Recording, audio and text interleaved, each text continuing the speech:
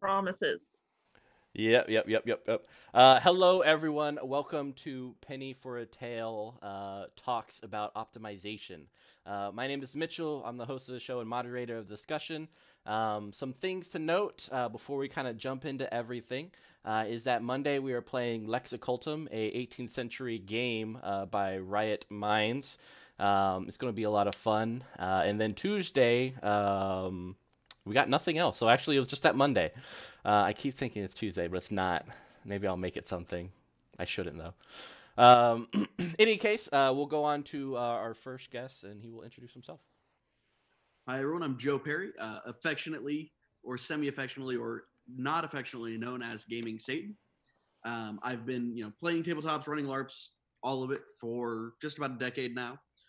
In my real life, I'm a cybersecurity expert, so I really just stick to numbers there too. Hi, I'm Mr. Smith. I've been gaming for nigh on 30 some odd years, running LARPs, tabletops, playing in all manner of things. I too am a cybersecurity expert. You can read my musings and security philosophy as well as scotch and coffee at IamMrSmith.com. Hi, folks. My name is Jacob. I've been doing various gamings for about the last decade. Currently, I'm mostly involved in running collaborative parlor LARPs with Joe here. In my free time, I am a graduate student studying physics, which mostly means I write code that doesn't work and then shout at it and then drink. Cheers. Hi, I'm April. I also have been in various sorts of games for over 10 years now, and I do accounting work, so numbers, and for my hobby, numbers. Yeah, and I just do this. Yeah. All right, so today we are going to be talking about optimization in tabletop role playing games as well as LARPs because they're kind of, at least in the way that you approach is similar things. For the most part, I'm going to be moderating, so I'm not going to say much, but I'll be asking questions. I am not like committed to that, so we'll see. Any case, as a general, the rules are always respect each other. You guys are all friends, so that's awesome. You can curse on here as much as you want, though, because we are a mature channel. I could not do it any other way. Fucking yeah, we are. Fucking yeah. Let's soak up that PG-13 rating and just go right up to R. All right, so the first question I have for everyone to help us define everything. What are the differences between a min-maxer and an optimizer, and is there a difference? Go ahead, Joe. Cool. There's not really. The key difference between a min-maxer and an optimizer is whether you like the person you're talking about. And there is a lot to be said, and we will probably have a lot to say about the attitudes of people who are often described as min-maxers. You get into the absurd epithet of nerdball that we can take down in a little while, but the concepts of people who have very distinct focuses to, people might argue, the detriment of the game. But yeah, the core of the question, a min-maxer or an optimizer or just someone who's good at mechanics, they're the same person depending on your relationship with them. I 100% agree with Joe. I think the nomenclature is really about whether you're jibing someone, whether you're close friends with them, whether you dislike their play style. Ultimately, though, it's all about understanding the rule set and maximizing, optimizing that character build to meet that rule set. However you want to call them, that's what they are. I would chime in, and I would also say that I always approach the mechanics of the character that I'm building from a perspective of what I'm trying to do with that character, how they're fitting into the game, how they're fitting into the story that I want to tell. People are min-maxed. I am very good at doing math and breaking games and very bad at selling people on things. When I'm constructing a character, when I'm trying to put this person together, I can't do it without a sheet, without considering what am I very good at, what do I struggle at, and optimizing that character is part of how they become real to me. Um, Optimizing someone is min-maxing them, is figuring out where do I excel, where do I struggle, and building a story around that. To chime in, locally we actually had different ways to call different character sheets. Specifically in the LARP setting, we had the min-max character sheet is what we called one, and we called the magic number theory is the other. For example, the magic number theory is I would like to play PvE, so I'm going to build for certain mechanics and have certain numbers because I only need X amount of like this numbers to reach one success, which is all I need to get what I want out of plot. Whereas a min-max is what we would use to call a person who did PvP. Now, more frequently in the current setting of things socially, the difference between min-maxer and optimization is how you want to paint that person, going back to what Joe said. So that is the only addition I had to that. Awesome. To comment on what Jacob said, I agree with his perspective. I think it becomes a problem with the community consent of that character build, and by that I mean, if you were creating a character, and this has been largely exemplified through LARP because it's really difficult to capitalize on social interactions, social mechanics in LARP, particularly with the common LARPs of World of Darkness, because those social mechanics aren't, I mean, they're defined-ish, but no one ever plays them out. And so if you want to create that social character, at least from what I've seen, or I guess how I've perceived, you seem to have the physical backing, which kind of throws off that idea of optimizing for social. I don't disagree. I think I think there's a fundamental problem, especially in LARP, but also to a degree in tabletop, where social mechanics between other players are always going to feel unsatisfying.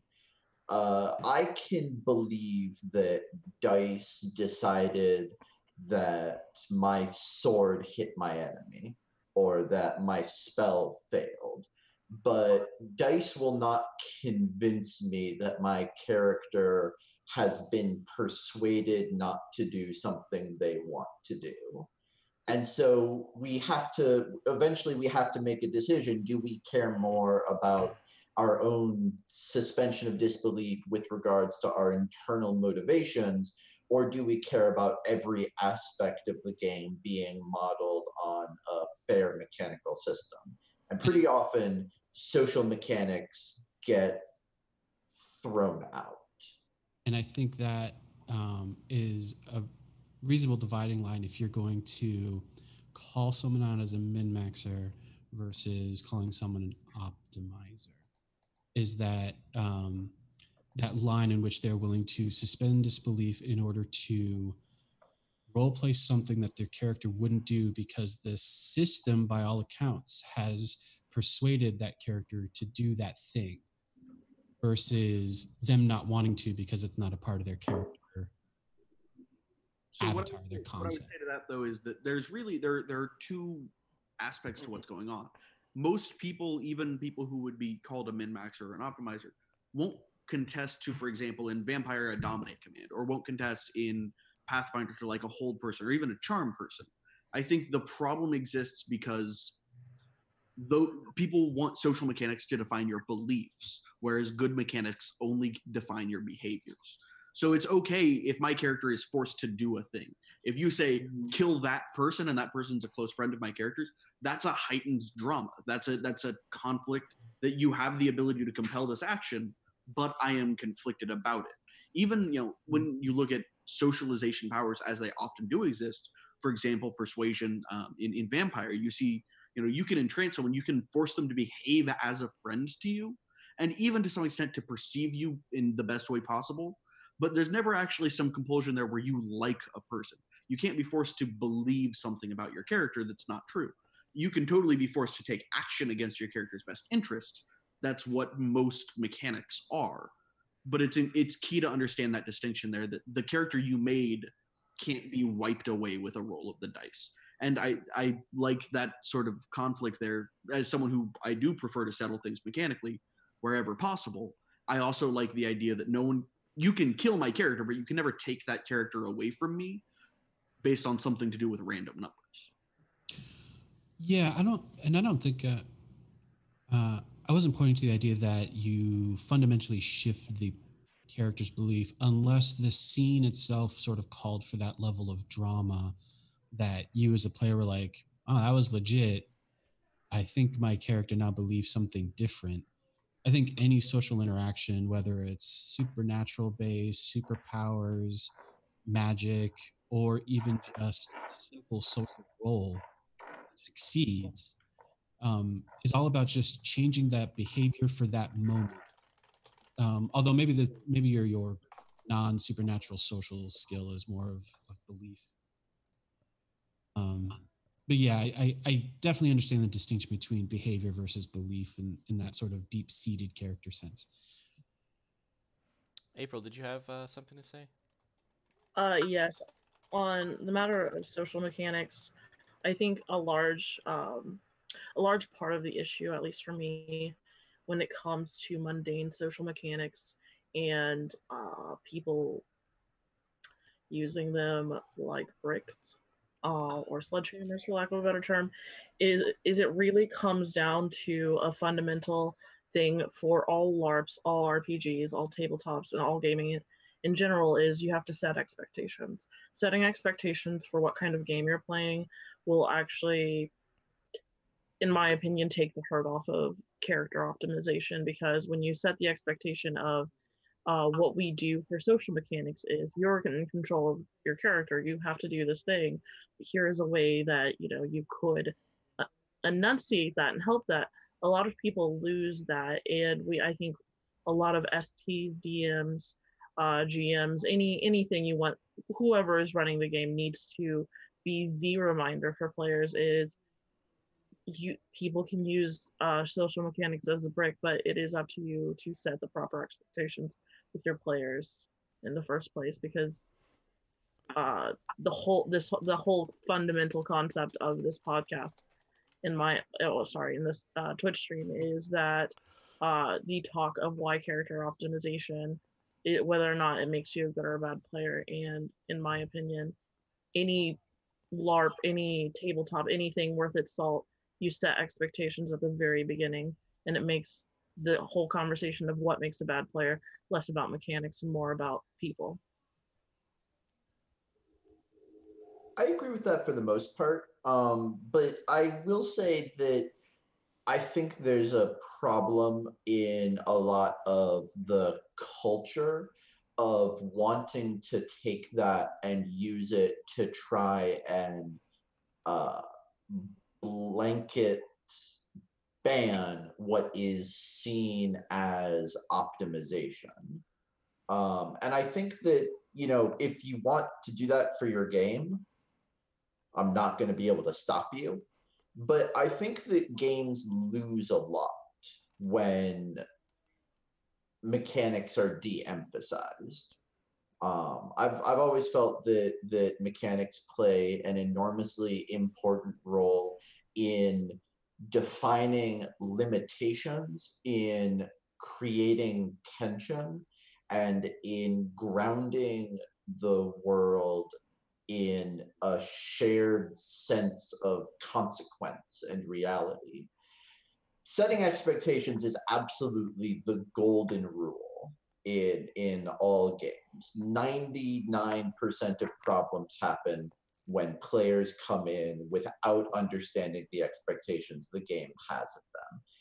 But I also think that I get concerned when I see people try and turn around and use that to say, okay, expectation set. Min-maxing is bad in this game. I would have vehemently disagreed with you 7 years ago. And since actually knowing you guys for the last 6 years, which actually surprised me. Wow. Yeah. Yeah, it's been pretty crazy. No. And I distinctly recall having this exact same conversation pretty much the first game I met you guys at. So yeah, I would have vehemently disagreed with the idea that mechanics are required for a system. And even now, to some extent, I don't think they are, but that sort of goes into that underlying factor of communication first, right? So if you set aside the communication first portion, I think we all agree that understanding your audience is critical, right? So there's that.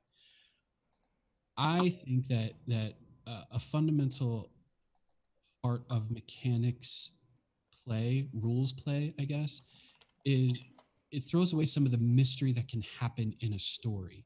Because you are so, at my perception, rules players, mechanics players tend to be so aware of every aspect of the rules system. There's no surprise that can happen within that story that creates the sense of drama that I'm personally used to.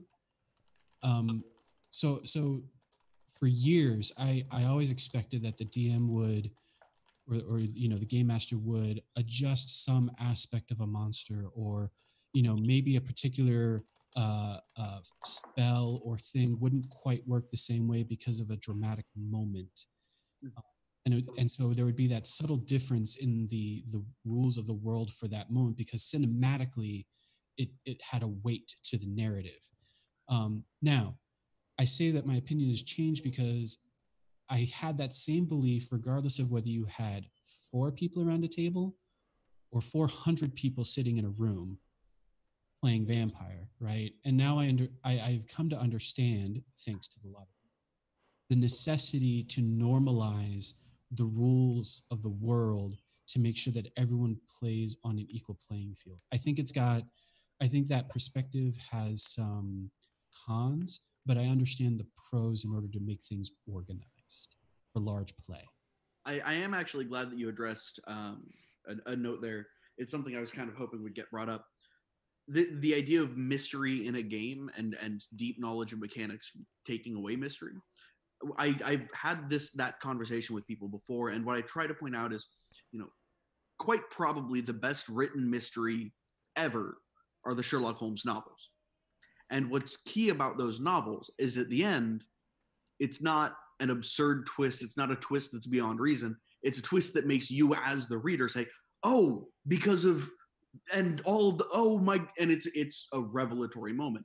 I reach back to the Hitchcockian, the bomb under the table. If I am aware of all of the facts that could be, and I'm not shocked by some sudden twist that doesn't make logical sense to me, it's a much more impactful moment. When I get to, one of my favorite things to do as a storyteller, I pride myself on having a very deep knowledge of the system, better than I would say probably almost anyone I've ever met. I can use my knowledge of these mechanics with cosmetic changes, which is something you address and I think people should do more of. I think we need to agree on how physics works in the universe, but if you want to use lightning bolt, but it looks like a fireball, that's great. That's thematic elements that are important to control. But my thing is that I love using mechanics with nothing more than a cosmetic change to create mystery for the players who understand those mechanics and the players who don't. Because if I'm a player who understands the mechanics and you do something that is logically possible in the world, but doesn't make sense based on my understanding of the world, when we come full circle and you reveal how it was done, that's a revelatory moment for me. That's a moment where I enjoy I get to retrospectively enjoy that story with a greater depth and understanding. And I think there is a great deal of mystery that can come from a deeper knowledge of the rules. Now, I will also say, and I will admit freely, that doesn't happen all the time. A lot of times when a storyteller who maybe doesn't know the rules as well is like, here's a mysterious creature, and we're like, oh, cool, that's horrid form, but he's got the skin thing, neat. And I get that that's a problem for newer storytellers, and obviously we get back to the what are the expectations for this game and that sort of thing. But it is reasonable to note that you can't set the expectations that I won't know what you're doing. That's not really a logical expectation to set. So I see why people have that concern, but I think that it's based on a false understanding of how mystery can be written. I think also that one of the places that setting expectations is very useful is, in my experience, most of the players who really pride themselves on optimization will absolutely respond positively and with understanding to a DM or a storyteller saying, hey, guys, I get that you love the mechanics here. I don't. So I'm going to stick by the rules, and you guys can play the characters you want to, but you should not expect me to try to challenge you with these mechanics. I'm not going to be able to shock you. I'm not going to create mystery here. And if you're okay with that, we can move forwards. I think a lot of storytellers, though, are afraid of doing something like that because it just naturally creates a somewhat condescending relationship between that storyteller and that player. It's kind of hard to look at the storyteller and be like, you are the god of reality. Also, I'm pretty confident you don't know how to put a table together. Like that's a challenge in that relationship between the storyteller and the player. Yeah. I also feel that as a storyteller, you shouldn't have to rely on the customization of mechanics to tell a true mystery and to tell a true story. If we're talking about LARP here, some of the greatest mystery reveals are purely non-mechanics. That can also be debated. But in my opinion, some of the best part of the story that we play in, the game that we play in, are the story elements that doesn't necessarily have anything to do with customized mechanics. It is finding out that this person is actually a Diablerist, a mechanic that exists, for example, and finding out the reasons and it really relies on, if you are feeling helpless with mechanics, you should take a step back and say, what does this story accomplish? And you can always fall back to writing, because even if you don't feel confident in your mechanics, you can always write out your story first and then sit down and read the book. Sit down and write the logical book, the thing that we all know as the physics of the universe, to be a part of this. And yes, I agree 100% that aesthetically changing things that physically exist is a part of that, an important part of the narrative. But at the very core of what an ST's job is, it is to tell a story, and that story doesn't have to break the universe to be good. So I largely, I'm not going to take an anti-mechanic side here, and I think you made really good points there. I will say that there are some mysteries, some of the deeper, better mysteries that are made much harder by mechanics, particularly, the game, for those watching, we obviously are going to keep referencing Vampire because that's the narrative that we've all shared together the longest. But when you're looking at Vampire the Masquerade, particularly, the new BNS version, which I love, and I say is probably tied with Symbaroum as the most well-designed one-book system I've ever experienced. Marvelous rules, absolutely marvelous for that book. But at the same time, there are stories that are made harder by the cleverness of those mechanics. It's very hard to impersonate a member of another clan effectively. If the members of that clan are, genre savvy, which is a hard expectation to set that they not be. If I'm hosting a Gangrel gathering, I'm going to run down the list of Gangrel merits and run down the list of Gangrel clans, and I'm going to require you to prove to me a logically unfalsifiable number of those things. And obviously, a lot of storytellers will set the expectation like you won't do that, but that's a rough expectation to keep to. It's very frustrating to essentially mentally hobble a character on something that you as a player are good at, and you just have to decide not to be. That in a lot of ways ruins that mystery as well.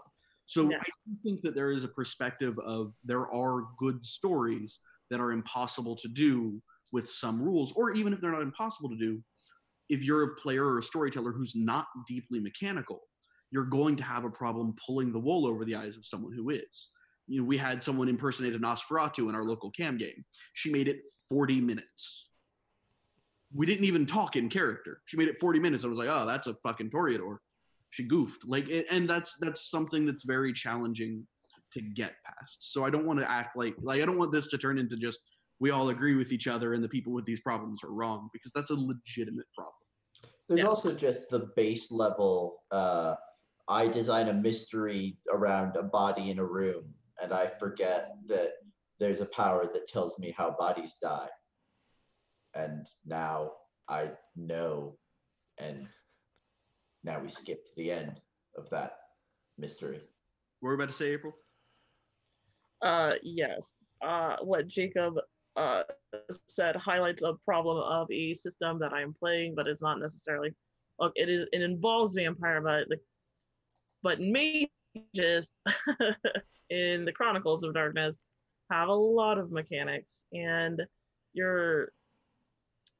it is very stressful for STs who are not mechanic savvy to deal with that. And I think that I honestly believe that I will never be the person who can solve that problem, because I've had many STs go to me and say, how do I fix a Fate Mage? How do I fix a plot around a Fate Mage when their powers are?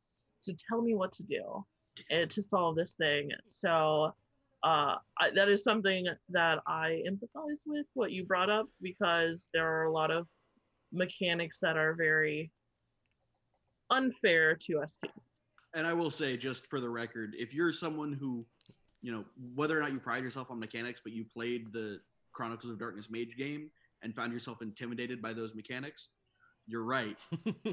It is fucking hard. Like the first Jacob ran a game for like 3 That seconds. is some insane shit. Where just he and I with like charts and like a whiteboard full of math and the book. Like it was a nightmare. And we finally learned the rules of the game, but like I think it's a friend of ours from DC, who I won't name on the stream because I don't know if they'd be happy with that. But he came to me and he's like, "Hey Joe, I'm trying to run this mage game and I don't know how anything works. What should I do?" And I was like, "Don't worry about it, because your players fucking won't either." You just say, "Hey, they'll be like, probably, man. There's 4 appendices." Sorry for the tirade, but that game, that game is accounting.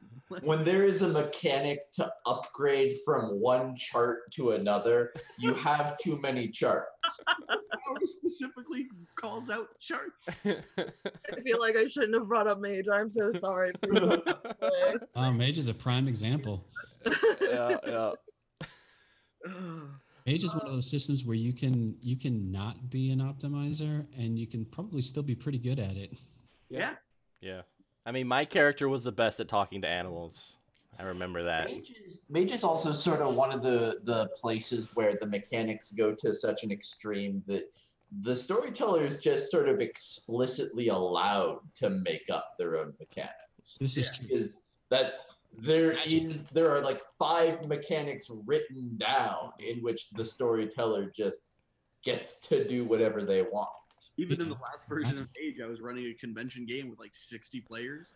We start a combat and I was like, all right, if you're in this room and you have a power that says you go first before anyone else, no matter what, please raise your hand. And the guy in front of me was like, there are no powers like that. And 16 people raised their hand. All right, you guys come to the front and we're going to hash out which one really counts. But so to pull it back to what we were sort of discussing, the reason that I don't have a problem with that, and not to speak for anyone else, but the reason that a lot of the people that I've played with don't have a problem with that aspect of the storytellers making things up is because that's a defined part of the setting. The game was designed, the rules were designed with the idea in mind that when encountering this creature or going to this place or fighting this kind of antagonist, that you are supposed to expect a certain level of ST hand on the scales. There's going to be some fuckery. That is part of managing setting and player expectations just as much as maintaining the sense of I mean, we keep talking about rules in the term that I prefer, which is the shared sense of the laws of physics. We all agree on the rules of our game. Well, when mages get involved, Fuck physics. rules get broken. I think what I have done in my Chronicles of Darkness games is, and there's a lot of people who play mages who are players who do optimize characters because they decided they enjoy mage, and you don't necessarily, if you enjoy Chronicles of Darkness mage, then at some level of you, in my opinion, enjoys character optimization. But that's my opinion. But You have to at least what we have done is the front page. Sorry, go ahead. I didn't mean to cut it. Oh no, you're fine. What we have done is we've had players who have magic that does genuinely bite through plot. All those players are very good at, would you like me to use this? In which spells would you like me to use? And I think it's also a matter of communication with the STs, because sometimes the way to handle plots in general is to not be that guy. And sometimes there's a way to do that, which is just be upfront about the ST, about declaring your cheese at the beginning. Because if the world works the same for everyone, declare your cheese. And I agree with that to some extent. I think it kind of goes back to, I think it's very common among players, like most, like we are, who optimize. It's very common to be used to that relationship. But from the perspective of a storyteller, I can tell you it feels very condescending to have a player like, is it okay with you if I beat you? Or I'm willing. Plot that you just spent 6 months on. So someone just have to beg, just ask. Someone just brought it up in the comments. So if no one has any objection, I actually have a non-confrontational version of this story that sort of illustrates how investment can be broken. I was playing in a mage game, and I was not super involved because this was in a large connected chronicle, and so I was only playing online, and there weren't a lot of friends that I had playing it with me. So being a physics nerd, I decided to sit down and see what weirdness I could play around with physics. And I realized that if you took a specific, I don't even remember what the special kind of mage is, a specific legacy group, and took a certain combination of spells, it was very possible to fly to the moon. And there were a lot of ideas in the mage setting about the difference in how magic would work off of Earth. So I scoured the books, and I confirmed that there was nothing in any published rule that made a conclusive determination about how magic worked outside of the Earth. I wrote up what I wanted to do to fly to the moon, and I sent it as an email to the storyteller with a heading saying, I understand that this is probably a stupid idea, and if you write back with nothing more than you tried to do this and your character dies immediately with no saving throw as soon as they leave the Earth, I'm cool with that. And that's what happens. And instead, what they wrote back was, I don't think that works. And I said, well, here's the rules that I laid out. Here are some of the quotes from the book that say why what I've laid out should work. Not necessarily whether I survive once I make it there, but why the base level reasoning worked. And he said, well, I'm not allowing that because I don't think that works. And that was the second that I was finished with that character, because never again did I ever feel interest or investment in what I could do with them. And I think that is an example of long-standing underlying disconnect between the quote-unquote role players versus the rules players, right? Is that interpretation of the rule set, and it's unfair to both sides, and I think it has caused. It's really why we're here right now, is because of that sort of fundamental communication disconnect on how the classic and not so classic role players perceive the mechanics, mechanical usage and optimization and min-maxers and whatnot. I mean, I remember, 20 years ago LARPing, and I would look at optimizers and go, oh God, those damn min-maxers, rules lawyers just going to come in here, quote some random esoteric rule and ruin my parlor LARP scene. And you guys did, damn it. Every single one of you ruined my scene. I'm just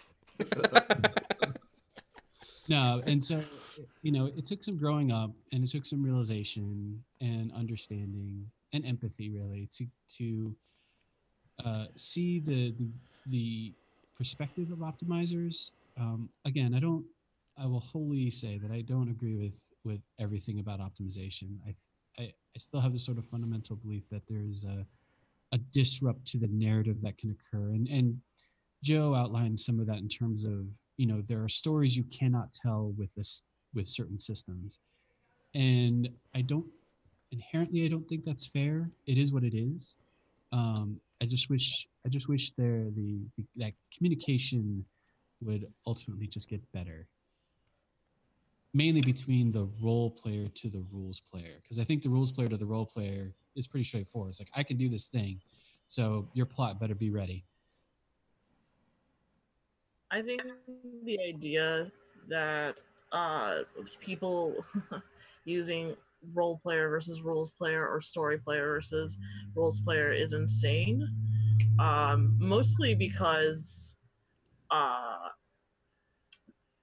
in a recent game that I am playing, several people have approached me and they're like, I'm really happy that you decided to become a flavor player and a story player, and that you started caring about story, and I'm really glad to see that you have converted. And a lot of people have recently said that to me, and I'm like, really?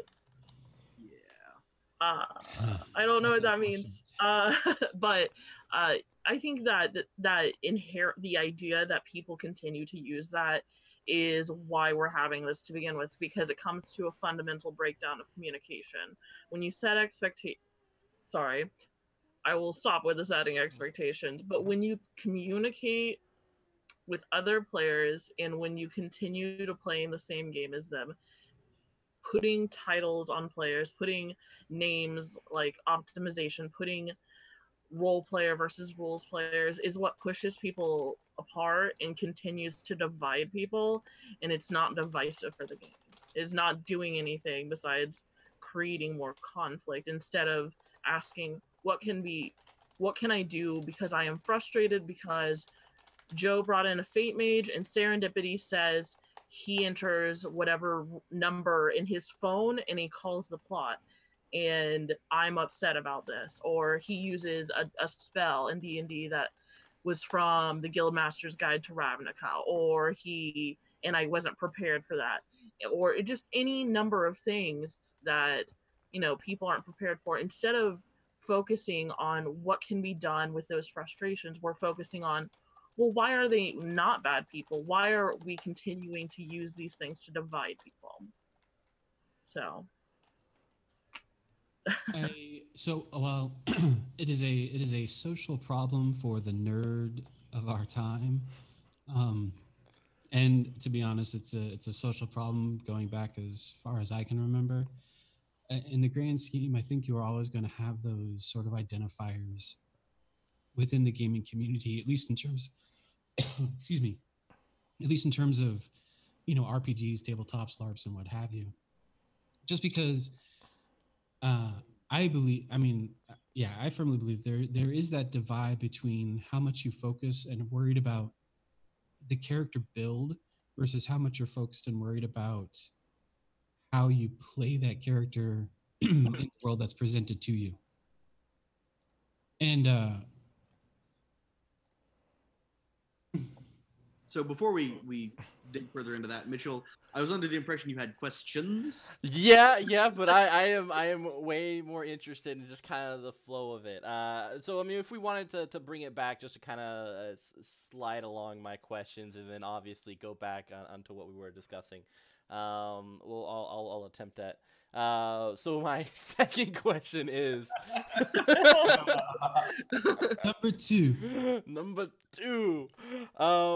So, what are the good things associated with optimization, and what are the challenges that are associated with it? I mean, for me, one of the hardest things I find is going into a Pathfinder group, because I find that a bad and a good character has so much degrees in between that I find it hard to figure out how optimized or good a group is, so I don't stand out. And sometimes I'm afraid of standing out, because then everyone kind of gives that, oh, how much damage did you okay, and they all look at me, and there's shame, they're trying to shame me, and then Which in our group was always a badge of honor, but I know. So what do you guys think? Sure. I So have something to weigh in on tabletop wise. So tabletops, LARPs, and other games are different. Tabletop wise, if you are bringing in a character sheet and you aren't familiar, if you aren't familiar with the people you're playing with, in my opinion, one of the things that I like to do is I like to talk about my build and what I plan on doing, because that sets up with the others what I am doing. And one thing that I saw in my personal experience, I sat down to play a D&D game with a few other people, and one person at the table was just like, all right, so I'm gonna see how many D6 I can stack on this sneak attack. And another person at the table was playing a rogue, and that other person just looked at that other person like, oh no. And I think that one of the challenges of the optimization is a challenge in making sure that if you like just being like, I want to see how high I can set the bar, tell the people that there's nothing wrong with just being like, I want to see how high I can set the bar, because using D&D as an example is Gary Gygax you created the Tomb of Horrors to find all of the optimized players who are just like, I have built the god character, and he created that adventure to say, let me see if you can last. And that is the reason he built that, is because it's not necessarily that it's a it doesn't matter who is an optimized player or not. It just, he decided to build this for the people who enjoy that, because he was like, you want to play the arms race? Here is something fun for you to play.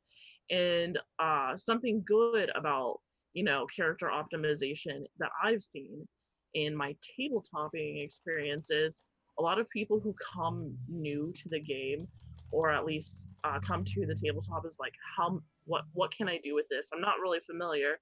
And seeing people who know those optimizations and know the way to build a character that person really wants, and they see that they're able to confidently and competently accomplish what they want to achieve, that is what is really great about optimization from my standpoint, is seeing that person being like, okay, 60% of the time I can do what I set out to do. My character is competent. Well, preferably higher than 60, but it was just a random number here. So I think that in at least the tabletop setting, that is a problem and a benefit to character optimization, is that you can either hurt your group by not telling them what you're doing, or you can just help your group by showing them fun ways to do what they want, and even actually work together to create something even more ridiculous and fun. So what I will say is, and I'm glad you addressed this point early on, the idea of, the solution for games or whatever. We always talk about how to run games more effectively, and the truth is there are a lot of different kinds of game. Because and this actually goes back to another problem that I kind of have with a lot of the way we discuss these questions in gaming right now, where we say, the key to solving this is communication. I've said it literally in this stream, but there's a challenge behind that I think we often miss, which is I can honestly communicate to you my intent, and you can honestly communicate to me your intent. And we both believe we understand one another, and we're both wrong. The most salient example I can give is Pathfinder related. I had an ST or a DM come to me. This was a couple of years ago for a little game he was running locally for a couple of our friends, just kind of a work kind of thing. Super cool. And I'm like, hey, how long have you been running Pathfinder? It's like, oh, for like 10 years. Cool. Experienced DM, experienced player. It's going to be a great time. And I was like, so what books are you looking to have in this game? And he goes, everything. We're going to have everything included. It's going to be awesome. So I hear that as someone who's been playing Pathfinder for about 10 years and knows that each book is an added layer of go fuck yourself. I was like, oh, he's saying this is going to be one of those ridiculous like arena campaigns where it's just you bring your crew, I'll bring my crew, and it's pistols at dawn. So I built for that. It's a 15th level campaign. I walk in there with a mage who just is a dragon. That's what he does for a living. He's just like, all right, the fight starts, dragon, and kills things. And he comes in and like the antagonists are like quicklings and like low level fae. And he just wanted every book because he wanted all of the cool themes to mishmash into this like multi-setting game. I heard all the books and was eating his gods. And we were both honest. And we both thought we were building the same kind of game together through every stage. But the truth is that we just fundamentally saw the game differently. And that was a problem. That is, again, that goes back to that inherent divide between, how people have gotten into role playing and how they have played their games over time. For the first, 20 some odd years of role playing, my group of friends and I, like, we read the books, we read the rules, we had a basic idea of how THAC0 worked, or we had an idea of how THAC0 worked and knew like weapon proficiencies and what they did and all that jazz. But when it got right down to it, we just wanted to tell a story about our characters, and whatever flaws occurred because of the unoptimized way we built the character were just the flaws in the character that we role played out and had these failings and whatnot. And then as I've grown into, as I began to experience individuals who were optimizing and were going for what I perceived as trying to win a game that wasn't really winnable. Because to me, when you're role playing, telling these stories, it's not meant to win the story. It's just meant to tell this experience of this individual. And all these optimizers, rules layers, min-maxers, what have you, would try and win something that I didn't think was winnable. And it shifted my enjoyment of the game significantly in that manner. For me, when I first started playing, I was not an optimizer. I probably had the same view that a lot of people have of looking down on them and missing the point, thinking that they were missing the point of the game.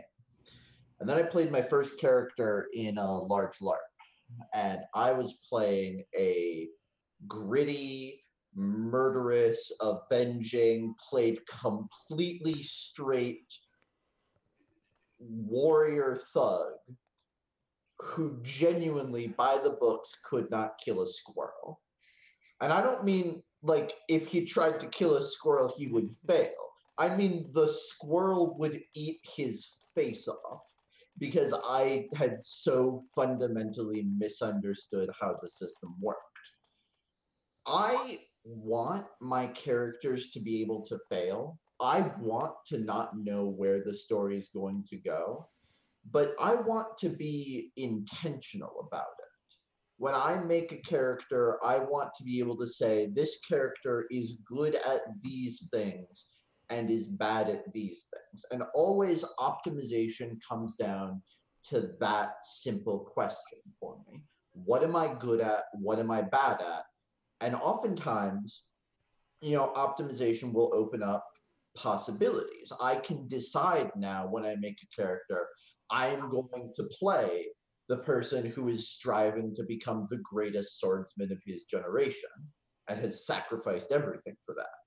And I do think that I have then a responsibility to role play a person who has sacrificed everything in pursuit of this single goal.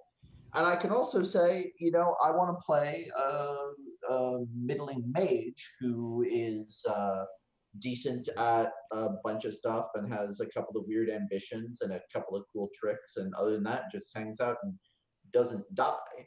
But optimization will always come down to defining how my character exists in this world. And it is, I remember the first time you told me that, Jacob, and it was actually at that moment that I began to understand the difference between how I perceived min-maxers, because I just, and appreciated the perspective of optimization. And I wholly do enjoy that vision of optimization. I don't think, in my memory, I'll be pretty honest, aside from meeting you lot, I've not seen that perspective very many optimizers. And that's something worth, and I find myself taking contradictory points to my own viewpoints pretty often in this stream. But that is something that happens a lot. I think a lot of people have that experience with min-max. I think a lot of people have that experience with me of, you can say that these are the philosophies with which you approach the game, but when I was interacting with Joe and I was playing a thug and he was playing a thug, he kicked me off a balcony without actually ever bothering to look at me. And that affected the way they were able to enjoy that game. And they also want the idea to be that if they say to the storyteller, I'm good at X, the storyteller agrees, which when we say we share the belief in the rules of physics, that's really what we're saying, is that the storyteller and I believe the same thing. And so if the player and the storyteller both agree that this character is a badass thug with his 15 fucking brawl, and he's going to take down elders with that, and then I walk in with some brouhaha and just use him as a martini shaker, like, that's going to be an upsetting experience for that person. And it may not be that I'm being, a bad player or they're being a bad player. We're both saying to each other in the scene, thinking we understand one another, I am too big to mess with. And they're saying, I am too big to mess with. And then we both swing and one of us was right. And it's a problem. Like that creates a broken trust between us. Regardless of anyone's intent, they now view me as the person who, and I brought this up specifically because someone in the comments mentioned, like, it can be frustrating to play with optimizing players when you're like, this is what my character does, and they say, as nicely as they might say it, well, your mechanics suck. And that does happen. A player comes up to me and they're like, oh yeah, I've built the character who, like, I don't know, has the most attacks per turn. And they throw 3. I'm like, oh, well, have you considered? And then everything else I say just comes across as a critique and makes them feel like I'm showing off. And that's a valid perspective to have. And that's not something that we can just communicate around easily. Having been on the receiving end of that, not from you, Joe, but historically, I can say that is an accurate sentiment. That having someone, and see this has happened most in LARP just because LARP is so large these days and so communal versus your tabletops, which is just your friends around the table. Generally, you guys know each other. Like when you're sitting around a tabletop, everybody knows everybody. You know your rule sets. You know who likes to do what with their characters, and everyone's got the type. When you're talking about 100 people, 200 people, 1,000 people, and 2 people walk into the same room and they both are claiming to be the biggest badasses in that room, someone's going to be the bigger badass. And it could be two optimized people, or it could be two non-optimized people, or it could be a non-optimized versus an optimized. And it's that non-optimized versus optimized which really gets to the crux of the problem, because there's this unnecessary and unintended patronization that can occur, because someone walks in, that non-optimized person is like, I'm just here to tell a story about how I'm this cool fighter, or I'm this great wizard, or I'm this what have you, and then they get schooled and their entire view of the world that they were living in has been rewritten. When you're playing a badass, you're fine losing, but you still want to feel cool while you're going down. Right. Going up against someone who has just built their character objectively better than you, yeah, you start to question the very framework of the character you were playing. It makes your story feel invalid. Right. And then that gets into this underlying belief that, or it gets into now this game that I have enjoyed because it has been constructed and done in my quote unquote worldview, has now fundamentally shifted, and this game is no longer fun for me. So I kind of have two conflicting stories on this subject that I think I just kind of want to try and address my perspective on it, and actually represent my own thoughts. I think in this stream. So both times are actually at the hands of Rob Paul, which I think is fun. For those of you who don't know him, Rob Paul's a really fantastic LARPer, and he runs a lot of really big games, blockbusters, stuff like that. But I knew him in the before times when he was the guy that I called a min-maxing douchebag from DC. And I called him that for like a year. And that was mean, but it was from a place of honesty. And so the two stories of it, I was playing my very first LARP character in an organized club. He was a gangrel, and he was of the opinion that he was a badass. He was not a badass.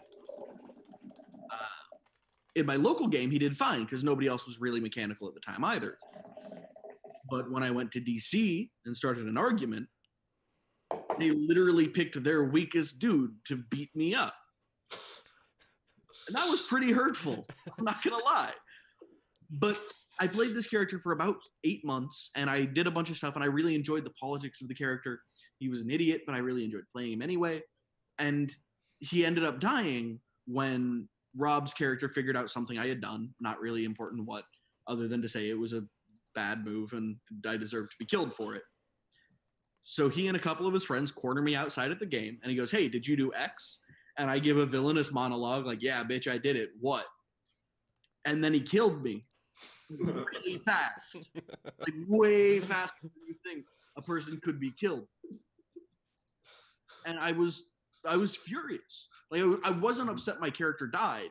I expected him to die. I was furious that my character died looking like a child trying to fight his dad. And it made me, as a player, just kind of feel less. And that sucked. And that was a miserable experience. And I didn't want anything to do with Rob for a while. And he probably doesn't remember that day. Because he wasn't mean. It was no unusual experience. I just took it to heart. Mm-hmm. And then, almost 5 years later, Rob is running our Cam Anarch game in Baltimore. And we're near the end of the Chronicle, and I have since then gotten very, as some of you may know, into mechanics. And he's running this fight with all of our players and a couple of visitors at our last big event. And it's this giant blood brother. And for those of you who've never played the game, a blood brother is basically like if the Hulk took steroids. And he's got a character who's playing someone important to me pinned down, and no one can get past it because these blood brothers are bidding just go fuck yourself numbers for a fuckload of damage, and you can't hurt them. They're a nightmare if they're done correctly. And I walk in there with my Elder Toreador and a handkerchief.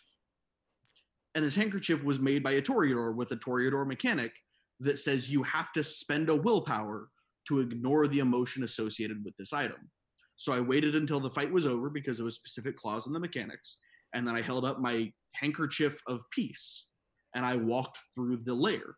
And it was honestly one of the coolest moments I've ever had in my gaming career.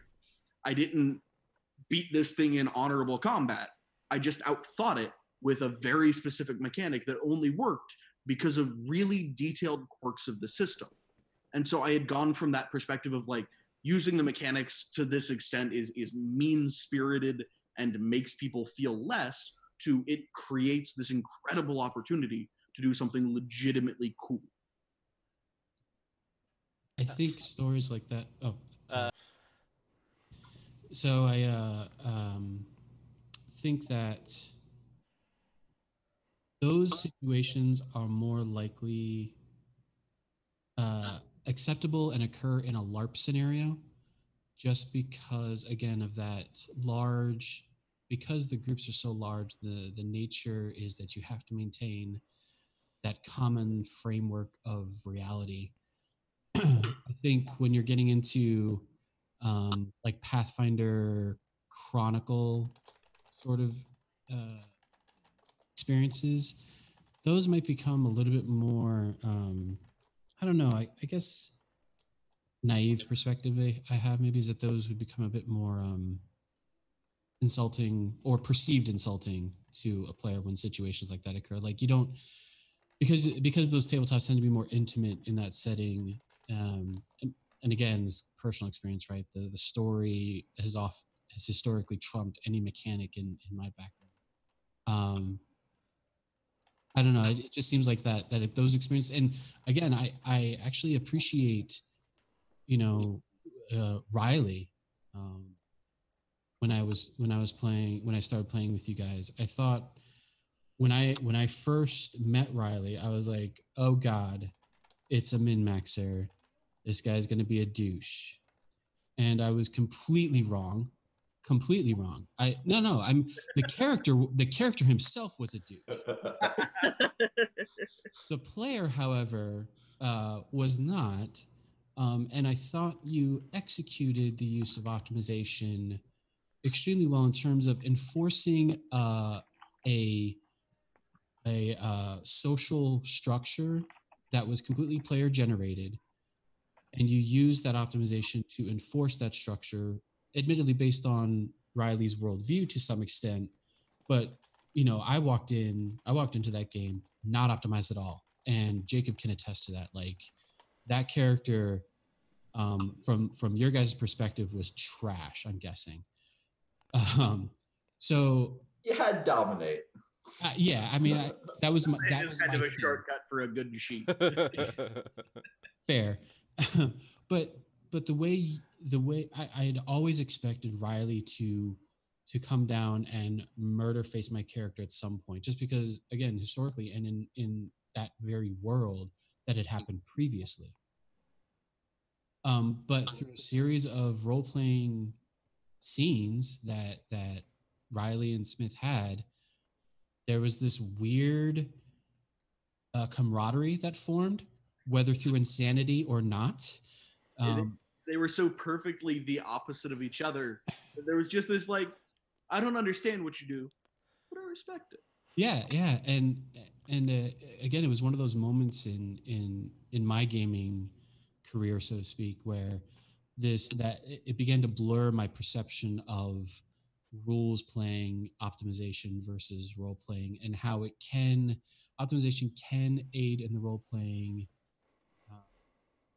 side of things if it is done appropriately and if it is not heavy handed. April?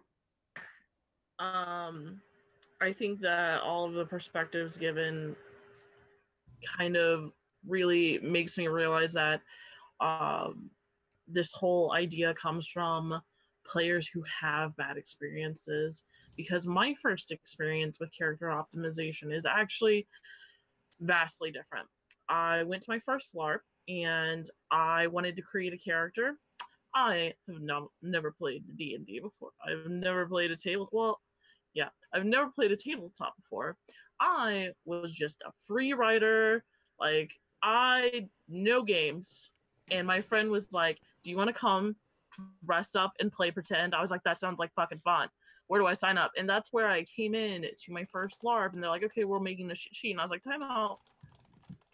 What's that mean? And they gave me, and I was like, what do you mean? And they're like, no, we use mechanics. And I knew the concept of, you know, playing like tabletop games and everything like that, because I was into other types of gaming. And I was like, okay, well, I want to do this. They're like, no, we'll make the sheet for you. I was like, okay. Clearly, I need help. And that's the truth. If you haven't read the book, you probably need help. And then I get to the game, and the ST says, we're going to go do something. And I'm like, that sounds like my call for going to do something. And I turn to the person next to me, and I'm like, okay, so what do these numbers do? Because I don't know what any of this means. And they're like, no, the numbers don't matter on your sheet. Stop. So we just put this thing called striking looks on your sheet. It's fine. You're a girl. You'll just go do that. And you don't need to do combat. And you just don't worry about the numbers. The STs will tell you what to do. Just, honey, don't worry. And it was just very condescending. The whole experience was just super negative. I sit down in this combat, and they're just like, well, we'll just take your sheet for you, and we'll let you know how damaged or not your character gets. I'm like, this sounds really fucking boring. I don't know why I'm doing this. And I get frustrated because I'm like, why is everybody else doing so much better? Like, I don't understand what's going on. And so eventually I learned mechanics because I was really tired of going to other players who had been LARPing, who had been role-playing, who had D&D experience, who had all this experience, and being like, so can I get something that does something? They're like, no, honey, character sheets don't matter. You're never gonna, like, it's never gonna matter. It's never gonna matter, honey. Like, stop. And it just comes from this super condescending, like, feel that I was just like, why? Why do I not why am I not allowed to do things? I don't understand. Like, why would I not want to do things? Why would I not want to be good at doing things? So, you know, and yeah, you're right. Even if I tried to read the book, I would have needed help. But again, new person always needs help. But it's all those older players that came to me and are like, no, if you care too much about mechanics here, you won't have fun because then you won't care about story. I'm like, no. I have this story. I already have the entire story written here. If you involve a sheet and it has numbers, then why would I not want good ones? I don't understand the logic. And that's kind of my very first game of ever, like, existing with numbers in general, is just a bunch of people being like, yeah, but numbers really just don't matter. And that's why I generally have followed the path of character optimization, is because there was just that expectation of, well, you're gonna be inconsequential no matter what, so don't bother. And like eventually I went to a different place where numbers did matter, and I could do these things and still play the story I wanted to play. I was gonna play the same person no matter what with the same story. I wanted to feel like I was allowed to sit at the table with everybody else while not feeling like somebody's gonna take something away from me because, honey, you dressed up in a dress. Why are you at this table trying to find monsters? Like, and it was just that was my experience, and that is why I have the feelings that I have, is because most of my experience has come from the assumption that I don't know anything. And I come from that opposite perspective of, even though I started out, I have always, like, I came from the place of creating a character first, creating a story, creating goals, creating all this, and then slapping a sheet together. But for me, if I'm going to play in something with numbers, why would I not want to have the numbers accomplish what I want to accomplish? So that's kind of been my experience, and I know that a lot of people come into these games and sometimes they get raffle stomped and they feel just condescended to, and it's the way that people condescend to other people that really can violently put you, or not violently, but really strongly put you on one side or the other. Because for me, it was, well, you're a girl, so you're not going to care about mechanics. Go over there. And I'm like, okay, well, I guess this is a fight. Because that's just the kind of person I am. Is if you're like, well, because you are this, then this. And I'm like, okay, well, let me stab this in the face just to prove you wrong, because that's my personality. But everybody has different personalities coming into games, and it's just going back to the core of the discussion of whether or not makes it somebody good or bad player, perhaps the idea is perspective is really nice in removing the idea that, again, telling somebody they're a story player or they're a mechanics player, just to me is just so alien, because why are you role playing if you don't have a character? So that's my little rant. What I would say there, and it's something that I think is a good way to kind of bridge some conversational gap. I actually not that long ago had the same experience that a lot of people have had with me at a game. I went to Dystopia Rising. This, I guess I say not that long ago. It was a couple of years ago now. I know, right? Yeah. Of Dystopia Rising. And I was there. I love combat. It's one of my favorite things to do. I like to think I'm pretty good at it, but I just love doing it even when I'm getting my ass kicked. It's just fun. It's like exercise that I don't hate. And so I went to Dystopia Rising, and I was just rushing headlong into everything. And a lot of those fights, I spent most of my time dodging, because at least if they didn't hit me, I wouldn't auto-explode. But that is what it is. But I was really enjoying the game, and I was enjoying these crazy hard fights that I wasn't really that useful in, because it was just fun to be a part of what was going on. So it's, that's my Friday experience, and I love it. I'm in like 10 fights in like 30 minutes. Like, I'm just going absolutely ham. And then those fights kind of die off, and people start playing with just the groups of people they know. Game kind of simmers down, and I spend all day Saturday just kind of walking around, not really doing anything. I don't have anybody to interact with.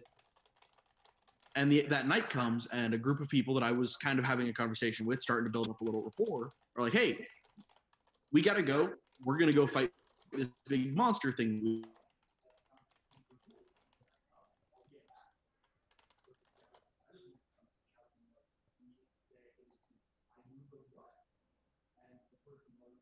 Nope. Joe, you've lost it. I like that finger gun. Okay, sorry. Yeah, we lost you for a little bit, Joe. Yeah, you were stuck on finger gun. Yeah, so start from finger gun again. You were like, boom, pose. Made it to about Saturday. Okay, I made it to about Saturday, and it was awesome. Friday night was really cool. Saturday, I'm just kind of wandering around, not really doing much of anything, because a lot of those fights tapered off. People were doing role play with the group they knew. They were just kind of in their own little groups. So I didn't have much to do. That night, I was hanging out with this group of people. They were really cool. We were having a good time. We were having a conversation. And about, just kind of in the middle of our chat, somebody walks in, says something to the guy in charge. And he goes, oh, shit, we got to go. I was like, what's going on? He's like, oh, we've got to go fight this giant, crazy, evil monster over here. I was like, that sounds fucking awesome. Can I come? Like, I'll be your bat boy. Like, I know I'm probably not going to be that useful to this thing, but I'd like to say, I was there when. I knew them when, kind of thing. Just, I want to be involved in what's going on. And he was like, I'm sorry, dude, but we can't bring you along because, people are going to try and protect you and heal you or whatever. And this thing is swinging for enough damage that even if it doesn't hit you, you probably die. Like, you'll get there, immediately die, and possibly cause us to lose the fight. Which, tactically, that was the only call he could make. He was right. Like, my presence was dangerous to those characters. And in a game, he's playing their leader. He should make calls like that. But out of character, like, that immediately sucked the fun out of that weekend for me. I had no desire to go on combats. I didn't want to interact with these people who I'd been enjoying it.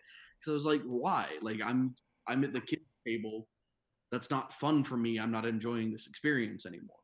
And I think that's something that comes up a lot of, like, even with the absolute best intentions and honest communication, a mechanical, optimizing kind of player can really make other players feel uncomfortable and feel even unwelcome.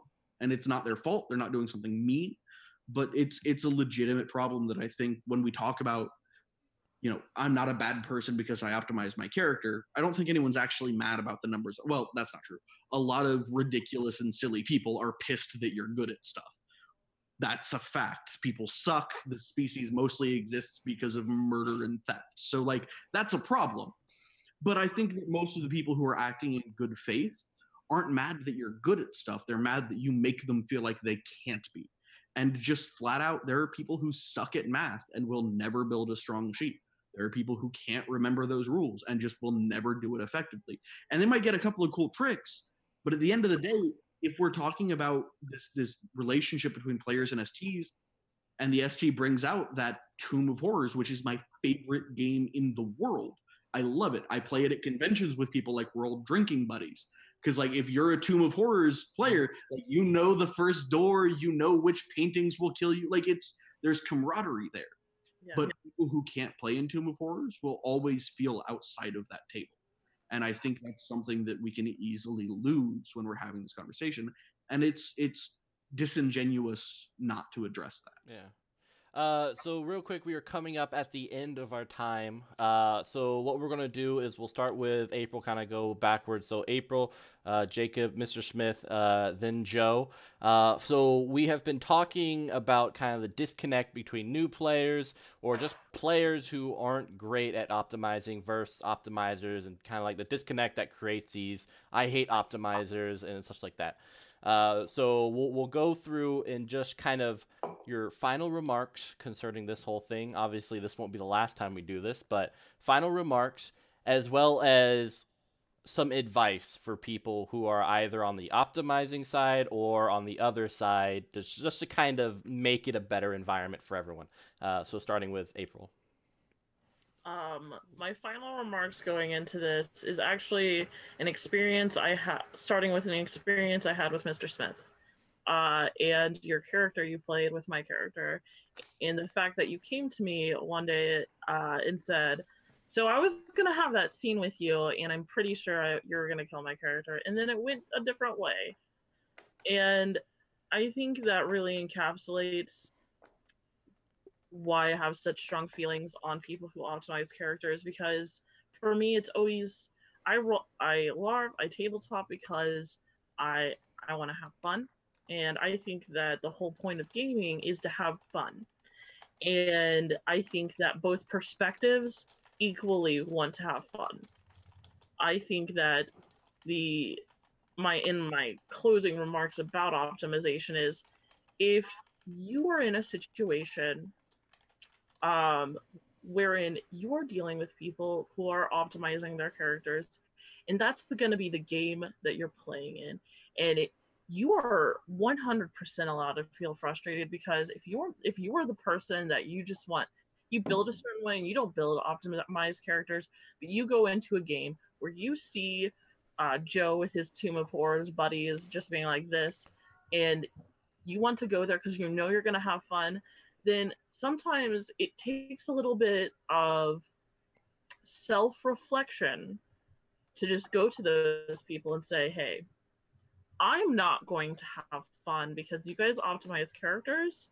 Could you give me some advice to better myself? And for optimized players going into games, for example, there are Nordic LARPs, there are different style games, and different style games exist for a reason, because everybody's allowed to have a different play style, and it shows the best in board games. You either love or hate Risk. You have a feeling. You have feels about that. But if you have an optimized character and you come into a game wherein people are starting to get frustrated with you, you need to talk to those people. Everything takes a matter of self-reflection, and something that can do well for any community you're in, whether or not it's your tabletop game, whether or not it's your LARP community, or you just go to a game store. If people are frustrated with you, or you are frustrated with people, reflect on that and talk to them. And advice that I have is, it is not fun to realize that sometimes you're the problem. And it's okay to be angry that other people are just running over the rails with you. Like it's not fun. There are going to be times in gaming that you're not going to have fun, but the most important thing you can do, besides just, addressing bad behaviors, most important thing you can do is knowing where you are in LARP, and knowing where you are in tabletop, and reading the people around you. Because if you want to have fun and you want your friends to have fun, then constantly check in with yourself. That is my advice. Awesome. All right, Jacob. So I started this stream when I introduced myself. I talked about how my process for building a character is very dependent on a sheet, and the advice that I would share is that there is always a question that I ask when I'm putting together a character and when I'm building the sheet and thinking about who they are as a person. Question that I ask is, what does this person do? What do they offer to the world around them? What are they supposed to be able to accomplish? What are they good for in their party? What are they good for in the world? And the answer to your question, I don't care what that answer is. I don't care if you are building a character to be a thug. I don't care if you're building to be the greatest gourmet chef on the planet. I don't care if you're building to be a socialite who genuinely can't accomplish anything if you're going into a Pathfinder combat team and you're building a face. I don't care. You need to be able to answer that question, whatever answer you give. And the way that you build your character should be based around what that answer is. And to people who are optimizers, the advice that I would give is you are a resource for your game. It's very easy for objections to become condensation. We talked about that, but Condescension. oh, god damn it! It's very easy to accidentally condescend to players, but I would encourage you to frame it in those terms when offering advice or help. Ask players, what do you want this character to be able to do? In your mind, what are they good at? How powerful are they? What are they supposed to be able to accomplish? And see if you can make suggestions from there. If you want to be able to be this kind of wizard, you might try looking at these spells. It's all optimization is at the end of the day is fitting the sheet to the character. The two things need to match. Otherwise, neither of them, when those two things clash, it will affect your enjoyment of the game.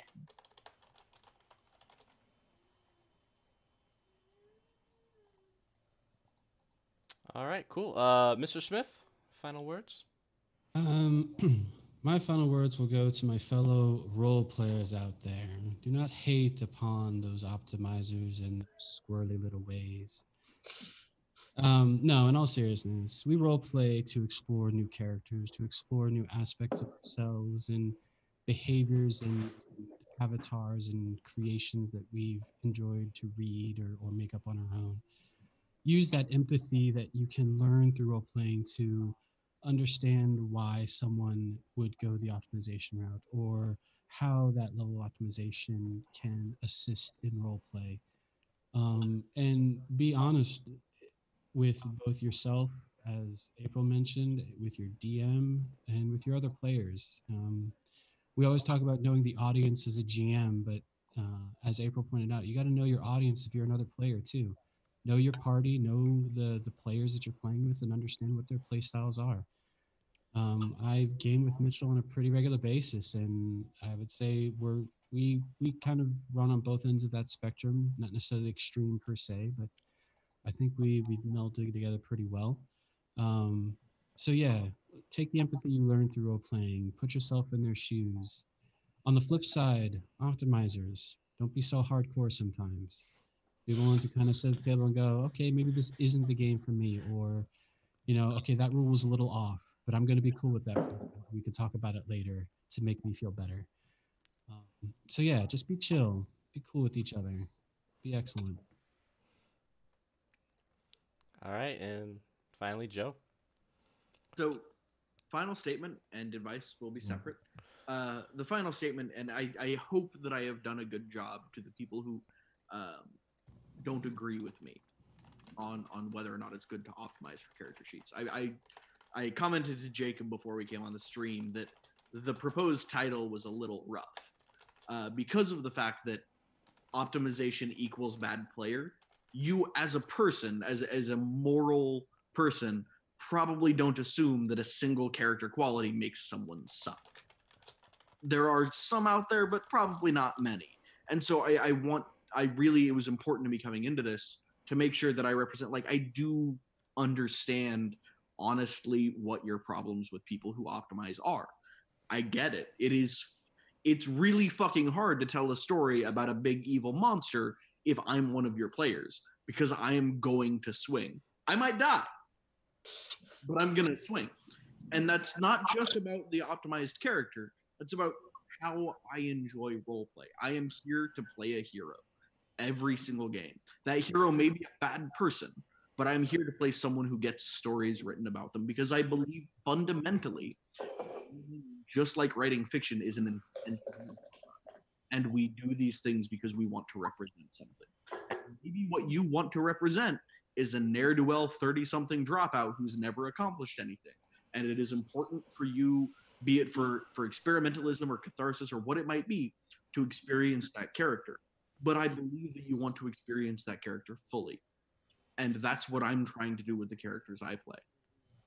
So that's my final statement, and it basically is not a rejection of the premise that optimization has nothing to do with whether or not you're a good or bad player.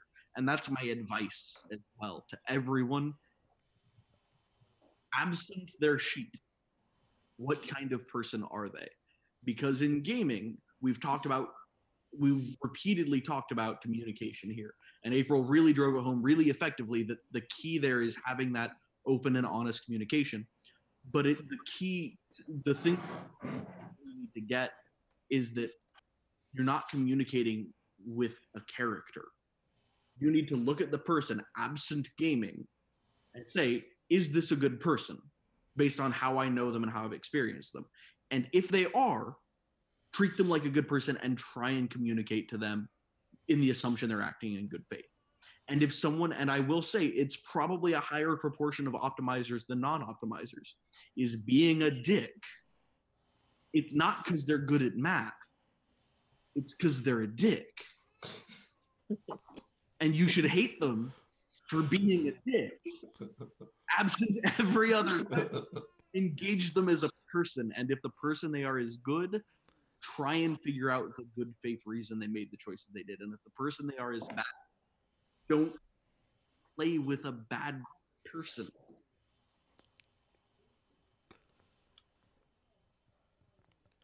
All right, awesome stuff. Sorry, it's. I like that ending. Don't play with dick people. That is what we command. So for everyone watching, thank you so much for checking out. I had a lot of fun listening to these guys, and thank you guys for bringing in your insight, your expertise. You guys were amazing. I loved it, and I really do appreciate it. For those who what? Bring us back anytime. Yes, all right, tonight at 1. Let's I do it. never want to talk with these people ever again. Great. I'm always down for another fight. Yeah. Next time we roll initiative. So Monday, once again at 8 p.m. Eastern Standard Time, we are playing Lex Occultum. I encourage you guys to check it out. I'll be posting more on my Facebook. I know my Nightbot has put out many of the stuff you can subscribe to us for, support us, etc. If you want to see more of this type of stuff. So once again, thank you guys for coming. This is Penny for a Tale. I'm Mitchell. These awesome people you love, and let's all give them a round of applause. Thanks for having us. You guys have a great night.